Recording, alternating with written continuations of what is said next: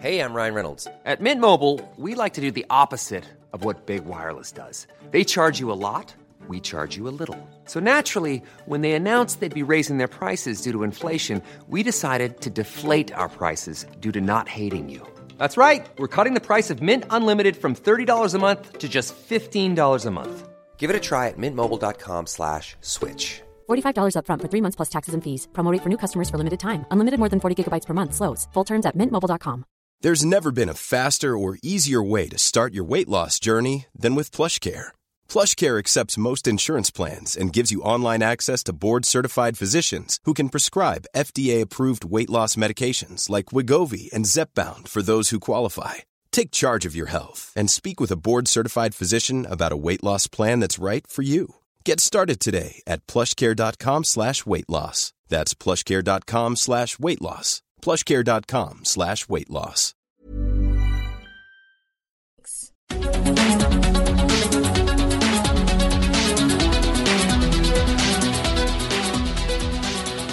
Welcome to the Canadian True Crime Podcast, Episode 13, The Murder of Tori Stafford, Part 2.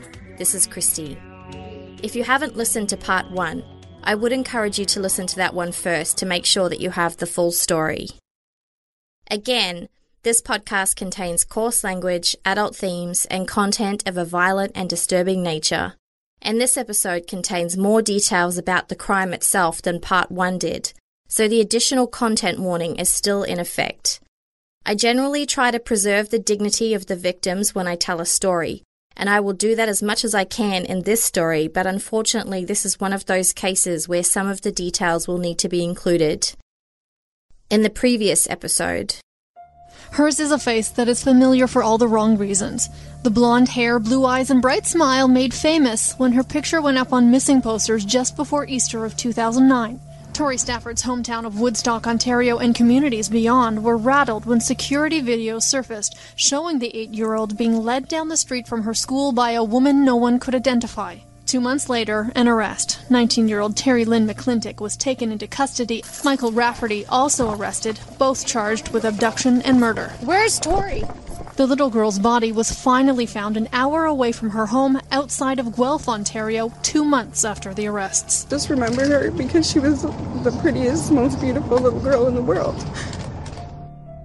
So we have two people who were arrested and appeared in court charged with the abduction and murder of Tori Stafford. But the public still knew nothing. What happened to Tori? And why her? They had no choice but to wait for the answers to come, and it was a long wait. At the end of July 2009, almost 4 months after Tori disappeared, Father Rodney Stafford announced a bike journey to Alberta to pay tribute to Tori and raise money for the charity Child Find Ontario as part of their Kilometres for Kids fundraiser. He estimated that to cycle the 4,500 kilometres or 2,700 miles would take about a month, but he said that the distance wouldn't be the biggest challenge. Quote, "The ride's making it a lot harder. It's giving me time to think. I don't want any other family to go through this. All I have to do is picture Tori and the other kids. It's enough." In mid-August, as Rodney was cycling his way through northern Ontario, it was announced that Terry Lynn McClintock's court case would be delayed until October the 1st. Her lawyer said they had a lot of evidence to review and it would take some time. One of the lawyers for Michael Rafferty said that he would be pleading not guilty. When Rodney's charity cycle ride finally reached Edmonton, Alberta in September, he auctioned off his bike, drove up Whistler Mountain and released one purple balloon. He said that this was his way of saying goodbye to his little daughter. The next month, Child Find Ontario says that money raised in memory of Tori Stafford reached more than $40,000. Meantime, angry residents had made headway on a petition about the police's failure to activate an Amber Alert when Tori went missing. The petition, called Tori's Law, had gathered more than 60,000 signatures. At the time that Tori went missing, the criteria for an Amber Alert meant that they had to confirm a child had been abducted, believe the child to be in danger of serious harm or death, and have descriptive information about a suspect or vehicle. Following the awareness created by the petition, The Ontario Provincial Police announced they had reviewed the criteria for Amber Alerts and had decided to revise them. The new changes would mean that police would only have to believe and not confirm that a child has been abducted and in possible danger. Also, they would now be able to issue an Amber Alert without descriptive information about the abductor or the vehicle.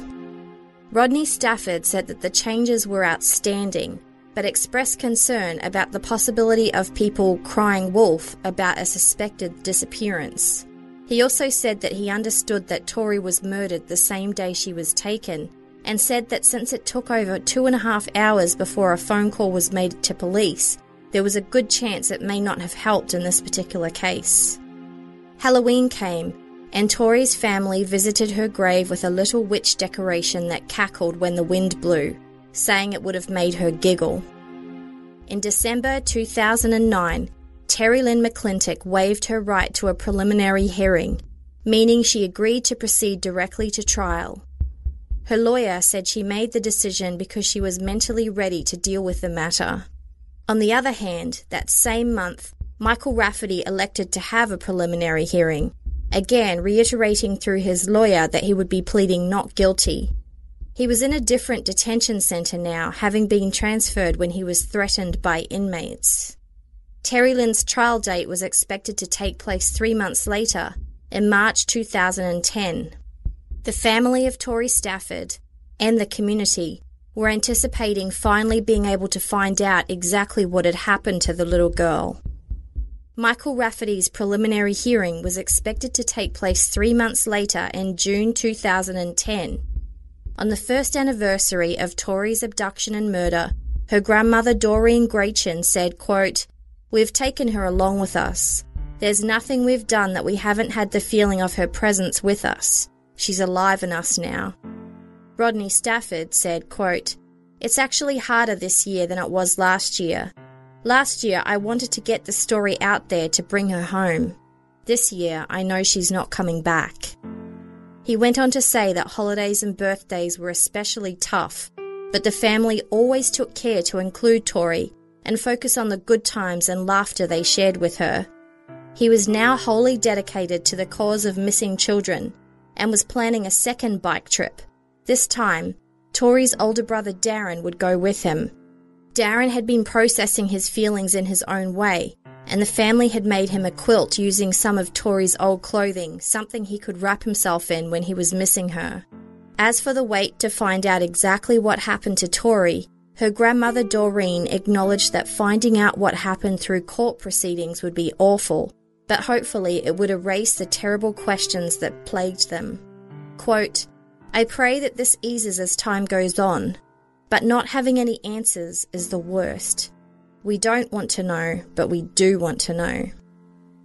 The last the family knew was that Terry Lynn McClintock's court date was sometime in March, but it was now April and they still hadn't heard anything. On April the 30th, an announcement was made, but it wasn't what they were expecting. A court order was handed down by Justice Dugald R. McDermott, permitting the publication of only this statement. As we previously reported, Terry Lynn McClintock was scheduled to appear on April the 30th, 2010 in the Superior Court of Justice at Woodstock, but because of a temporary publication ban, we are prohibited by court order from providing any further information until further order of the court. A publication ban. The scope of it was so strict that media were not allowed to even report if Terry Lynn actually appeared in court. The public were again outraged. This case was going the same way as Paul Bernardo and Carla Homolka, except this ban went beyond the traditional media that existed back then and extended to anyone using print, broadcast, and internet channels to share information. Justice system experts and politicians spoke out against it, saying that misinformation, which is surely more dangerous than facts, will be the order of the day until the ban is lifted. And since the public had no idea what the publication ban was all about and what it sought to protect, it may lead to all kinds of speculation. As for the family of Tori Stafford, mercifully, the police were able to tell them in the months prior what they believed to have happened to Tori in her last moments. But as for filling in the blanks and getting confirmation, the only thing that they could look forward to was the fact that publication bans always expire. It was just a matter of when. A month after this announcement was made, the Ministry of the Attorney General announced that it would proceed with a direct indictment in Michael Rafferty's case, meaning he would skip the preliminary hearing and go straight to trial. As you remember from previous episodes, a direct indictment is only granted in the most serious and complicated of cases, and when the Crown believes there is more than enough evidence for a strong likelihood of conviction. The next month, Rodney Stafford started his second bike ride from Ontario to Alberta to raise awareness of the importance of child safety. This time, he was accompanied by his son Darren, then 12 years old, and they rode on a tandem bike, with Rodney's mum Doreen Grachin driving behind them in a truck. During the trip, Rodney said he learned of the amount of strength and courage that Darren has, and as a result, they became closer as father and son. He also said that personally, the ride gave him peace and helped him to deal with what had happened to Victoria. In November 2010, Michael Rafferty made a court appearance by video. He appeared to have gained some weight since his arrest 18 months beforehand, and was observed smirking during his appearance. A month later, a decision by the Supreme Court of Canada meant that the controversial sweeping publication ban was finally lifted, and the media could finally report on what had happened during Terry Lynn McClintock's court hearing. However, there would still be restrictions on exactly what could be reported, with the intention to not jeopardize Michael Rafferty's right to a fair trial. Here's what the media were able to report about what happened at Terry Lynn's court session. She wore a tailored black suit and a cream shirt with her hair pulled back. She wasn't handcuffed or shackled, but either stood or sat in a prisoner's box with plexiglass walls. She cried frequently during the proceedings. The kidnapping charge was dropped, and just the first-degree murder charge remained. When the judge asked what her plea was, she said, "Guilty," in a soft, monotone voice. The judge asked her what her motive was for pleading guilty to first-degree murder, to ensure that she understood that she was heading for life in prison. Terry Lynn replied, quote, "It seems like the right thing to do." The court then went into a reading of Terry Lynn's role in the murder of Tori Stafford. Tori's mother, Tara McDonald, left the courtroom for this, along with a few other family members. Tori's father, Rodney Stafford, remained. The judge then read an agreed statement of facts, but the media were only able to report on an edited version that tells only Terry Lynn's side of the story. It completely leaves out any mention of Michael Rafferty or his involvement. According to the edited version of the statement of facts, Terry Lynn didn't wake up that morning thinking she was going to take a child. She got some food vouchers and food and went to the Community Employment Service in Woodstock to apply for a job. It had been 5 months since she'd worked. Before that, she'd had a brief stint as an industrial cleaner and as a babysitter for various families caring for children between 8 months and 5 years old. On the job application, she checked off the box that said, "I tend to become angry easily." And she wrote next to it, quote, "but have been able to maintain control over situations." Then she ended up walking up Fife Avenue towards Oliver Stevens Elementary School in Woodstock. As she walked up, she saw Tori Stafford walking towards her by herself. At about 3:30 p.m, Terry Lynn approached Tori and struck up a conversation, telling the little girl that she had a Shih Tzu dog. Tori, of course, said she too had the same kind of dog. Terry Lynn invited Tori to come and see hers. The surveillance video shows the two walking into the parking lot of a nearby nursing home. The two of them then drove to Guelph, a city about 50 minutes drive north of Woodstock. At about 5:12 p.m, they stopped at a Home Depot, and Terry Lynn went in and purchased a hammer and garbage bags. The two then went to a location north of Guelph. The statement then reads, quote, "In a remote location on a side road, Victoria Elizabeth Stafford was murdered and her body was concealed." Between 9 p.m. and 10 p.m. that night, Terry Lynn McClintock returned back to the house she shared with her mother in Woodstock. Very, very bare-bone details, and the public would need to continue to wait to receive the full picture of what happened to Tori and why. The statement of facts revealed a few other things about what went on behind the scenes. The first is that despite the police waiting 11 days to announce to the public that they were treating the case as an abduction, they actually considered it as an abduction as early as the day after Tori went missing.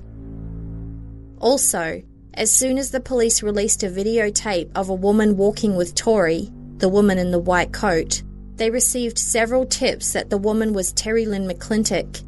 As we learned in part 1, one of these tips came from Tori's mother, Tara McDonald, who said she recognized Terry Lynn's distinctive walk. So how did Tara McDonald know Terry Lynn? What was the connection?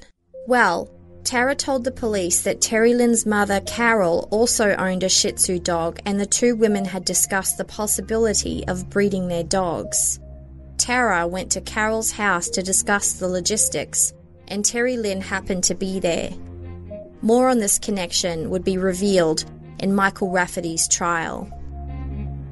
After the police were confident that Terry Lynn McClintock was the person in the video, they realised there was an outstanding arrest warrant for her on a couple of minor offences: parole violation, breach of custody and supervision. These were after several assault charges that she'd had. So on April the 12th, 4 days after Tori disappeared, they arrested Terry Lynn and she remained in police custody since that date. So the police had one suspect in police custody, yet Michael Rafferty wasn't arrested until May the 20th, 5.5 weeks later. What was happening during that time? Terry Lynn was shown the surveillance video but denied being the person in the video or having any involvement in Tori's abduction. But the police still considered her a person of interest and earmarked her for further investigation. She stayed in custody at the local detention centre. A few weeks went by. The investigation expanded in scope, which meant the Ontario Provincial Police were now involved. On May the 12th, a month after Terry Lynn was first brought into custody, investigators interviewed her for the second time. This time, her story changed. She said she did recall walking up Fife Avenue but did not stop anywhere near the school. 3 days later, she was asked if she would consent to providing a further statement to police. She said that she would. And 4 days after that, on May the 19th, 2009, Terry Lynn McClintock was taken out of the detention centre and back to the Oxford Community Police Service headquarters. She declined the opportunity to speak with a lawyer and said she was voluntarily participating in the interview. First, she provided a polygraph statement and then was questioned, primarily by Staff Sergeant Jim Smith. She admitted that she was the female walking with Tori Stafford and gave a full version of what happened to the little girl. Terry, let's talk about what you saw, okay? You can't have your back turned like that, right? You saw this, okay? This isn't a matter of what you heard, all right? Let's talk about what you saw, all right? You're concerned about this little girl, all right? You're not going to turn your back on her, right? Okay, we need to talk about the things you saw. And this can come out quickly. You know what? You know how I look at these situations like this, Terry? Because people have to talk to me about these things quite often, okay? And I look at this as like taking off a Band-Aid, all right? You can do it quickly and get it done, right? Or you can just keep pulling it for a little bit at a time, and that's what hurts, right? That's what you're going through right now. We need to just tear that Band-Aid off, okay? Just tell me what you saw, okay?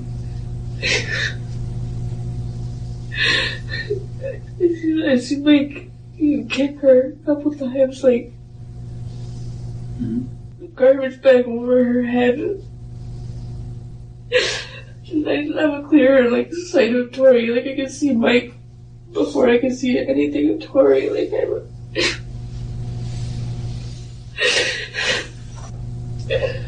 used to hammer. Where did he hit her with the hammer? The head. She had a garbage bag over, so there wasn't afterwards, I guess. pretty much what made it easiest. Like, he knew what he was doing. Like, there was no, like, blood splatter, like. So he hits her in the head with a hammer, right? And then what happens? He had the garbage bags, like, he had access to garbage bags, like, I'm not 100% on whether or not he went to the trunk and grabbed them, or whether he already had them in the backseat with him. I should have started to put garbage bags over her feet, like, from the bottom, and then over the top of her, like, I'm pretty sure, like, maybe 2-3 garbage bags he used. Okay. So he wraps her up in garbage bags, right? Like I said, and then from that point, like, that was the last time of me seeing Tori. It was when she was beside that car. Terry. Now we're 99%. With the confession out of the way, the number one priority is to locate Tori's remains. The detective needs to find out if Terry Lynn and Michael transported her to a different location. You guys didn't leave Tori there, right? You took everything with you, including Tori, and you know that. No, we didn't. Like, I know that. Terry, listen to me for a second, okay? Sure. All right? It doesn't make any sense. You've got a girl wrapped up in garbage bags right beside the door. You have to get in to get in that car. Tori, and I know that. Like, I didn't. When I see that, what happened? Tori didn't come with us. I'm 100% on that. Terry, listen to me for a second, okay? I don't know why you don't want to tell me, okay? But you need to tell me the truth about where Tori ended up. I am. She didn't stay in that field. She didn't. Yes, she did. I'm not, like... Terry, listen. It doesn't make you any more guilty. I know that. To help him get rid of her body. It doesn't. Okay? Alright? This is already the most serious charge. It doesn't get worse. Okay? I'm aware of that. I'm not here for anything for myself. I'm not. But that's why we need to talk about the fact that he didn't really get Tori lying there. Yes, he did. We did. Terry Lynn wasn't budging from the story, so the detective asked her to describe how Tori's body went from being on the ground to on the rock pile. Really, to what everything that I can recall, not a whole lot, no. Alright. When you guys were there, okay, and you put the rocks on her, or even before you put the rocks on her, is there any discussion about what should be done with her? Does anybody say we should take her with us or not take her with us or anything? It was not that I can recall. Okay. Here's the problem I've got, Terry, okay? Right? If you're going to leave her there, why are you putting her in garbage bags? I don't know why. I have no idea. Terry, I want you to understand something, okay? You're not going to be in any more trouble. I know that. I'm well aware of that. Because you moved her body, okay? You're not. I didn't. No, that's what I'm saying. Is like... As a matter of fact, if you moved her body, and you can take us there, people are going to see that you're somebody that one day... I know that. I didn't. Tori was there. That was it. I kind of...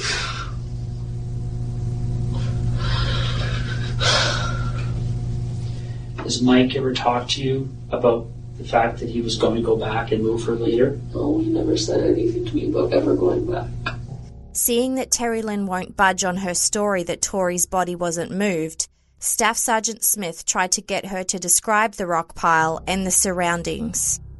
So it's the edge of the rock pile. Like, rock pile is like this edge of the rock pile, like where the front of the car is here. Kind of like... It's like on an angle, if I'm going to say this in the front of the car. The angle's kind of like that. There's the edge of the rock pile. There's a tree beside the rock pile, right on the edge. There's a lot of brush around, like... Just toss her. Like, She was just a piece of garbage. Again, I looked away. Each time that I felt the point of tears a lot. I didn't want him to see that. I didn't want him to see any of that. After getting Terry Lynn's testimony, the next order of business was to find Tori's remains. By this point, Terry Lynn was willing to cooperate with the police and assist investigators in their attempts to locate her. In the weeks that followed, Terry Lynn attempted to recall exactly where it was that they had left Tori. She accompanied investigators as they searched in areas north of Guelph. She described in detail the actual scene of the murder, referencing a broken-down fence, visible silos, a large rock pile, a nearby house, a laneway, trees, and more. She drew sketches of the scenery and its placement, and artist sketches were also developed from her descriptions. But it was a vast area, and would take a while to figure out exactly where she meant. But on July 19, 2009, over 2 months after Terry Lynn was first taken into custody, an officer was driving around to check out the area, recognized some landmarks from the artist sketches, and stopped to investigate. He got out of his car, approached a group of trees beside a rock pile, and saw a portion of green garbage bag underneath some rocks. He had found Tori Stafford. It would be revealed that this officer was Staff Sergeant Jim Smith, the same officer that Terry Lynn was talking to when she confessed on the interrogation tape. The final part of the statement of facts says that Tori's remains had suffered from significant decomposition in the time between April the 8th and July the 19th. The little girl was positively identified using dental records, and also from the fact that her Hannah Montana t-shirt and butterfly earrings were found alongside her remains. Her cause of death was determined to be multiple blunt force impact. After the statement of facts was read, it was time for additional statements. Terry Lynn's statement started off with her saying she wasn't dealt a great hand with the cards of life, and she learned to bury her emotions rather than letting them get out. She said that she was doing this so that Tori got justice. She bizarrely said that she was honoured to have been able to spend even a brief amount of time with such an amazing person, and it pained her to think how many people wouldn't get to see what a beautiful and brilliant woman she would have grown up to be. Terry Lynn went on to say she couldn't explain her thought process on that day, and although she was on drugs, that doesn't make what happened acceptable. She says she wakes up wishing that what happened was just a very bad dream, that she had to take responsibility for her actions. She said she can't take back what happened, but wanted to express how truly sorry she was, and that she was there willingly to avoid dragging people through a trial. She wanted to try and make things as right as they can be. Quote, "A million tears will never be enough, and a million words would never be able to express how truly sorry I am." After court, Tori's mother, Tara McDonald, said, quote, "It was garbage, you can print that. I don't want to hear your apologies. If you apologize every day until the day you die, it's never going to be enough. Never." Back in court, Tara McDonald read her victim impact statement. She said a piece of her will be missing for the rest of her entire lifetime. Quote, "The emptiness is overwhelming. I miss her so much that many times, if I didn't have my son, I probably would have taken my own life because the agony of not having her with me is so great." Rodney Stafford read his statement. He said he would miss out on seeing her at the prom, being proud of her when she graduated, walking her down the aisle. He described what the last year of his life had been like, wondering what had happened to her, where she'd gone. He said the loss of Victoria had left an emptiness inside that no parent should ever have to feel. He doubted his own family and friends. He said the hardest part of the year had been watching Darren, now 12 years old, try to continue through life trying to figure out why he lost his little sister and best friend, and deal with his own feelings of guilt because he couldn't walk her home. Lastly, Rodney addressed Terry Lynn. Surprisingly, he said as hard as it is for him, he had to thank her for stepping up and accepting responsibility, and for aiding in the search to find Victoria's remains. He said he believed that Terry Lynn was a woman under the influence of drugs who took things too far. He ended his statement by saying, quote, "I hope that during your sentence you find peace with yourself and with God, and just maybe one day I could learn to forgive you, but for now, excuse me if I don't, my little girl is gone." Tori's older brother Darren Stafford also read a statement. He described Tori as his best friend, the most important person in the world to him. Quote, "Just knowing that I will never get to see her again makes me sad. I would have given anything, and I still would give anything to get my baby sister back. I just love her more than anything. I've lost a lot of sleep."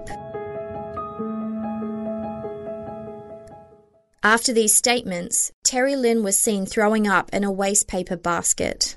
She was sentenced to life in prison with no eligibility for parole for 25 years. With half the mystery over with, Tori's family braced themselves for the onslaught of pre-trial hearings and motions in the lead-up to Michael Rafferty's trial. Rodney Stafford said it was difficult having to sit only several rows behind him, even though he was in the plexiglass prisoner's box. By this point, Michael Rafferty had shaved off his goatee and was clean-shaven with a cropped haircut. He'd put on a considerable amount of weight and looked quite different to the guy who was first arrested. In March of 2011, it was announced that a judge had granted Michael Rafferty's request to move his trial outside the city of Woodstock. The defense had argued that he would not get a fair trial in the city, so it was moved to London, a city about 45 minutes drive southwest of Woodstock. The judge said the people in Woodstock would have a strong emotional reaction to a crime of this nature, putting Michael Rafferty's right to a fair trial in jeopardy. The trial was slated to commence 8 months after that, in January 2012, almost 3 years after Tori first went missing. 6 months later, in September 2011, Tori's mother, Tara McDonald, then aged 32, and her partner, James Goris, 34, plus another man, were charged after a drug bust. Tara and James were charged with possession of a controlled substance and stolen property, and were released.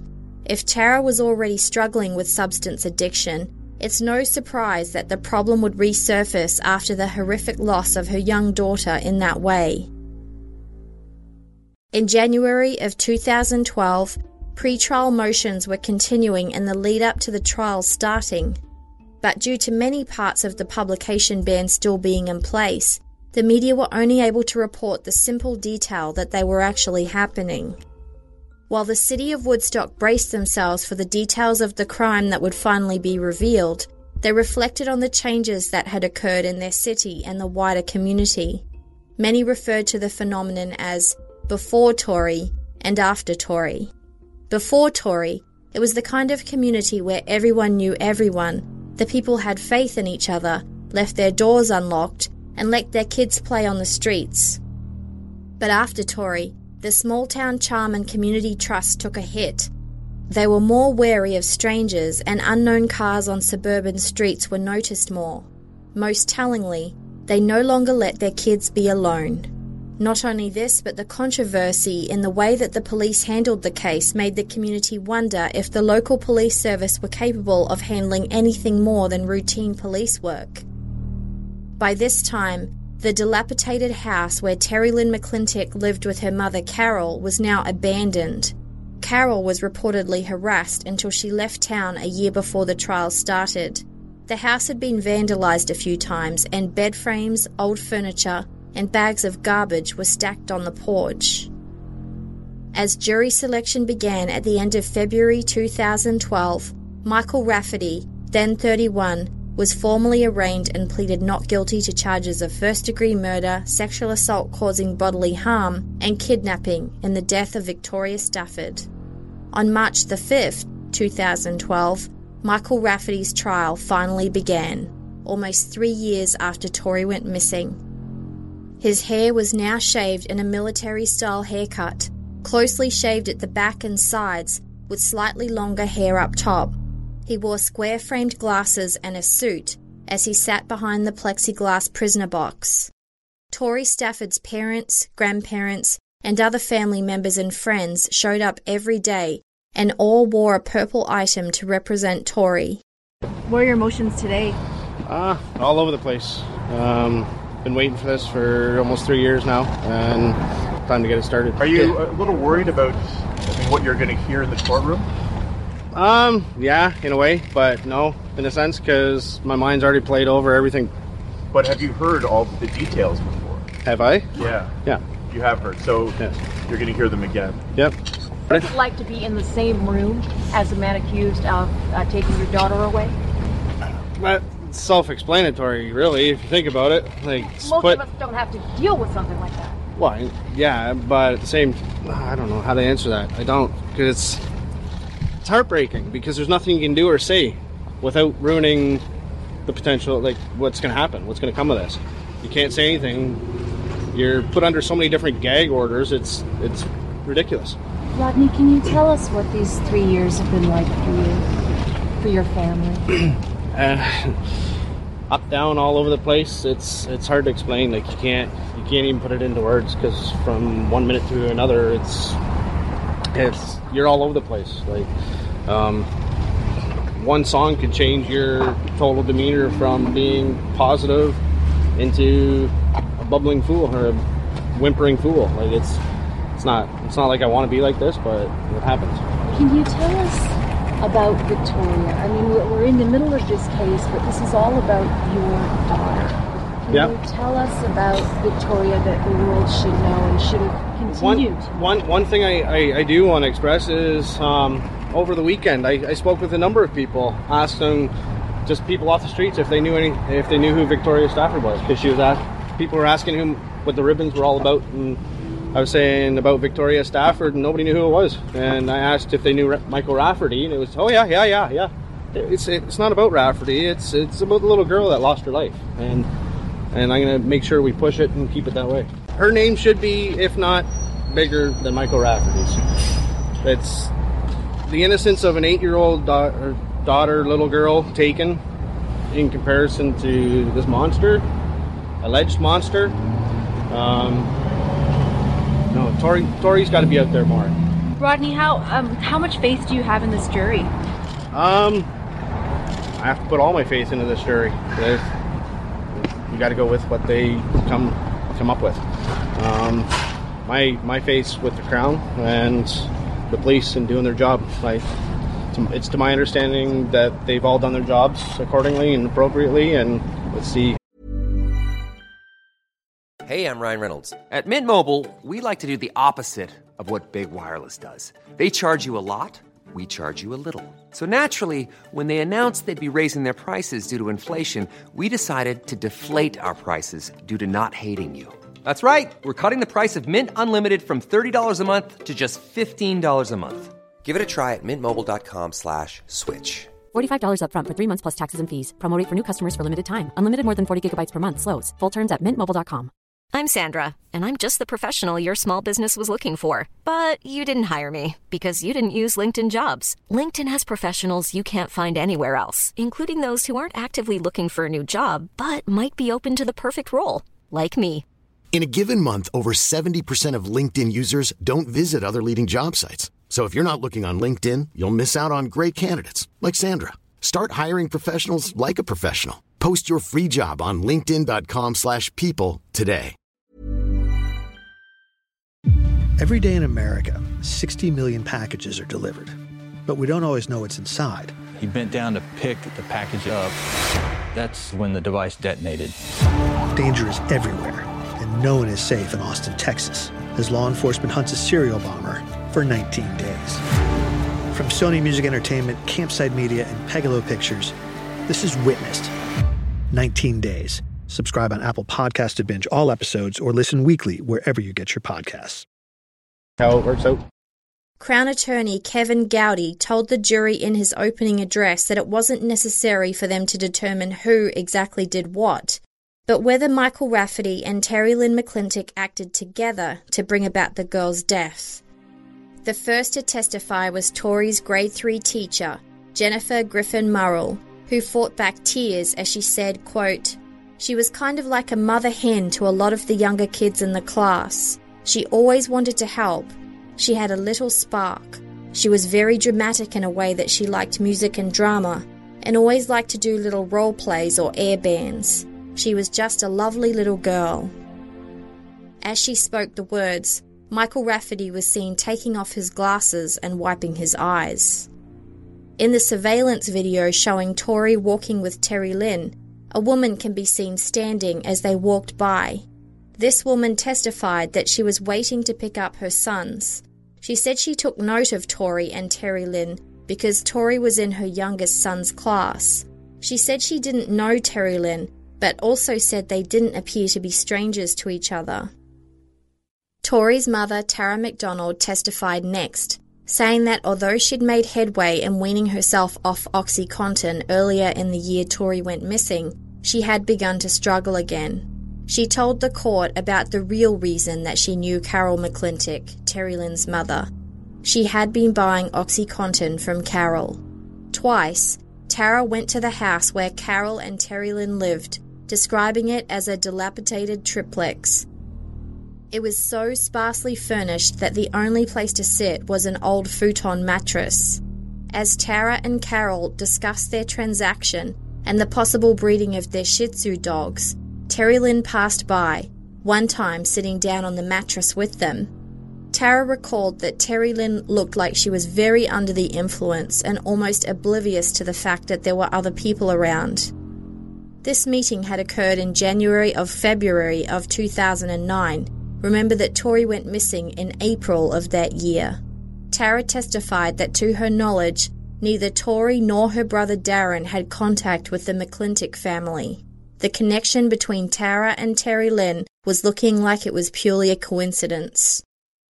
Next, the court heard from several police investigators who spoke to the massive scale of the investigation and how overwhelmed officers worked around the clock to try and find Tori. The search for Tori Stafford was the largest in the history of Ontario and perhaps even the country. Almost 14,000 people were involved in the search and covered more than 18,000 kilometres. One member of the police investigation team testified that the day after Terry Lynn confessed, they obtained video footage of her at a Home Depot in Guelph. This is where she purchased the garbage bags and claw hammer, just as she had claimed in her confession. The investigator's voice broke as he described his realization at that point that they were no longer looking for a little abducted girl, they were looking for a body. Terry Lynn McClintic testified next. She was, of course, the Crown's star witness against Michael Rafferty.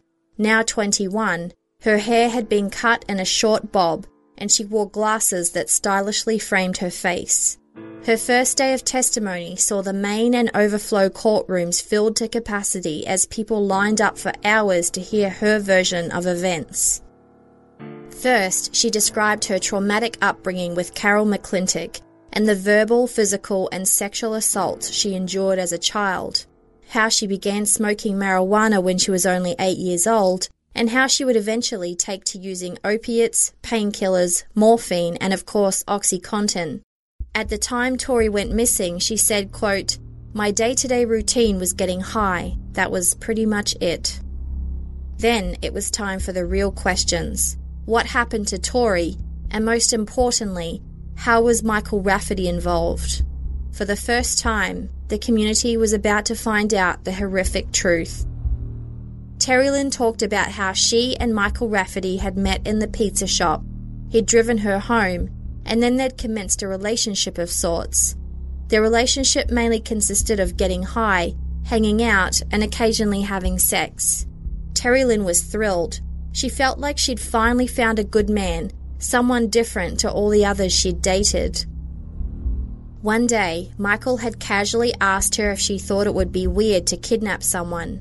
Terry Lynn desperately wanted the relationship to work, so she just ignored the statement. On another occasion, she said Michael drove her to several residences and told her how easy it would be to break in, tie someone up, and just take them. At the time, she said she told him she wasn't interested in those things. On the day Tori disappeared, Terry Lynn testified that Michael called her in the morning looking for OxyContin. She gave him the numbers of several contacts he could call. Later on that day, she was again high on prescription drugs and was riding around in Michael's car. As they drove past Oliver Stevens Public School, Michael again brought up the abduction idea, asking her to prove that she wasn't simply all talk. He coached her on what to say to lure a child into the car, telling her to just talk about dogs or candy. He parked his car in the parking lot of the nearby nursing home. Terry Lynn said that while she agreed, her plan was to pretend she went looking for a girl to kidnap, but would come back empty-handed. But Michael slowly drove past her, watching her, so she decided she would find a child and walk beside them, but not go any further than that. Terry Lynn walked towards Tori, who ended up being the only accompanied child she came across. She dropped in beside the little girl, introduced herself as Terry Lynn, but told Tori she could call her T. Tori said, "My name's Victoria, but everybody calls me Tori." Terry Lynn asked if Tori wanted to see her Shih Tzu dog, and of course, having one herself, Tori said yes. She walked off with the older girl towards where Michael's Honda was parked. Tori reached for Terry Lynn's hand as the two crossed the street. When they got to the car, Terry Lynn pushed Tori into it. Michael scolded Terry Lynn, saying that Tori wasn't young enough. He wanted someone younger because they were easier to manipulate. Still, he decided to drive off with her anyway. Tori was made to crouch down on the floor of the back seat where they covered her up with Michael's black pea coat. As they drove out of Woodstock, Terry Lynn casually chatted with Tori, learning that her favourite colour was purple, that her favourite TV show was Hannah Montana, which was on the t-shirt she was wearing, and her favourite holiday was Halloween because she liked dressing up. By this time, they were driving east on Highway 401. Michael was quiet. The only thing he said was, quote, "We can't just keep her, and we can't take her back." Michael turned on the radio to see if there was any news of a missing girl from Woodstock, but when he didn't hear anything, he decided to stop at a Tim Hortons in Guelph, leaving Terry Lynn and Tori alone in the car waiting for him to get back. Terry Lynn ordered a cup of tea while he was there. While he was gone, Tori had moved from her position on the floor and had sat up a little bit. When Michael returned, he yelled at her, saying, "What part of stay down, stay fucking covered don't you understand?" He then drove them to a house in Guelph to buy Percocets. As soon as he left the car to pick up the drugs, Terry Lynn says she apologized to Tori for Michael yelling at her. Tori was such a smart little girl that by now she knew she was in big trouble. She peeped out from under the pea coat and asked Terry Lynn what was wrong with him. Terry Lynn said he was just stressed out. Tori asked where they were going. She asked if she could go home. She said she wouldn't tell anyone and would tell her mum she went to a cousin's house to play.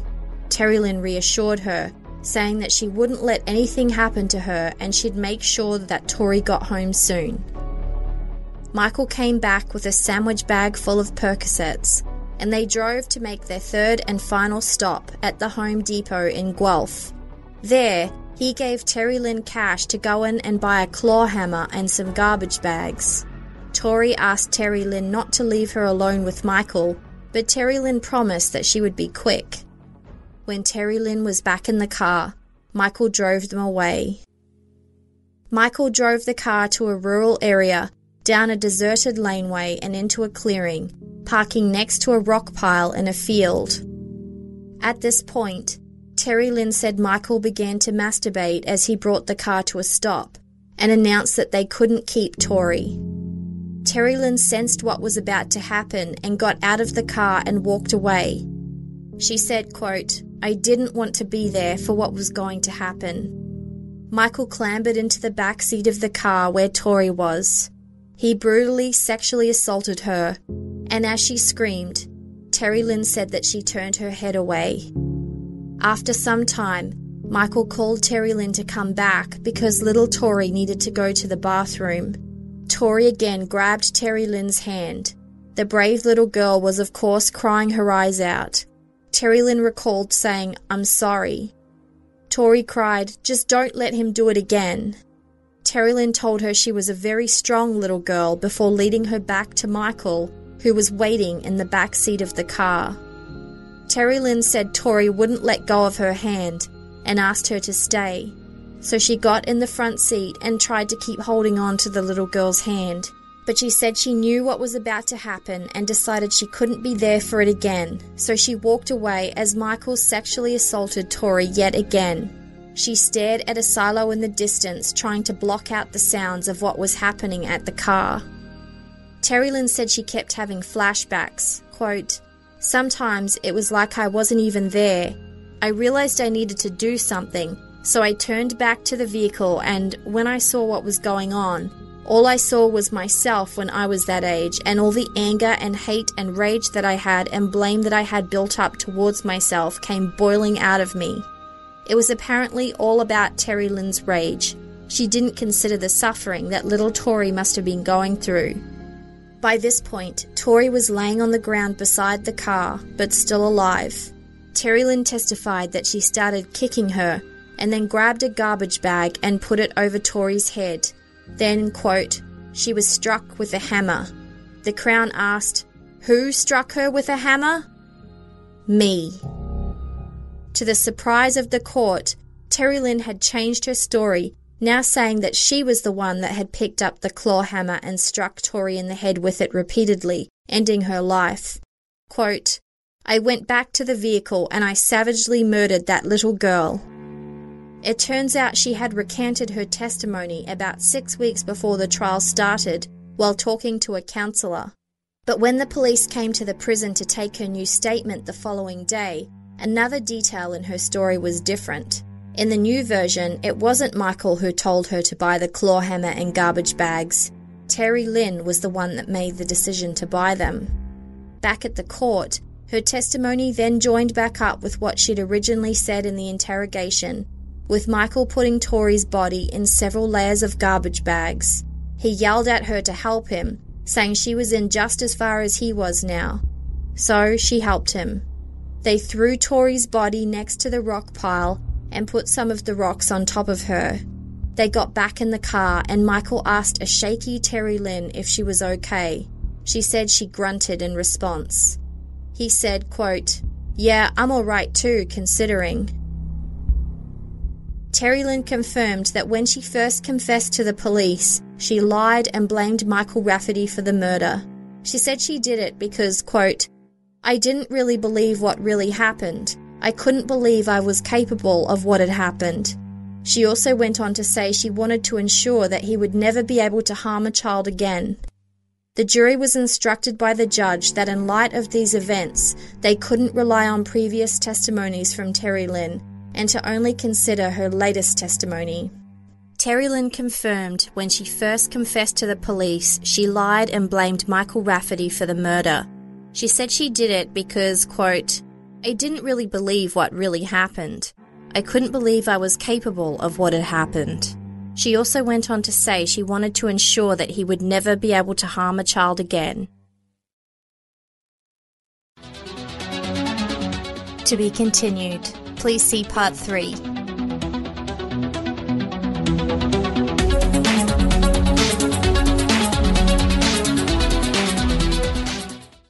Every day in America, 60 million packages are delivered. But we don't always know what's inside. He bent down to pick the package up. That's when the device detonated. Danger is everywhere, and no one is safe in Austin, Texas, as law enforcement hunts a serial bomber for 19 days. From Sony Music Entertainment, Campside Media, and Pegalo Pictures, this is Witnessed. 19 Days. Subscribe on Apple Podcasts to binge all episodes or listen weekly wherever you get your podcasts.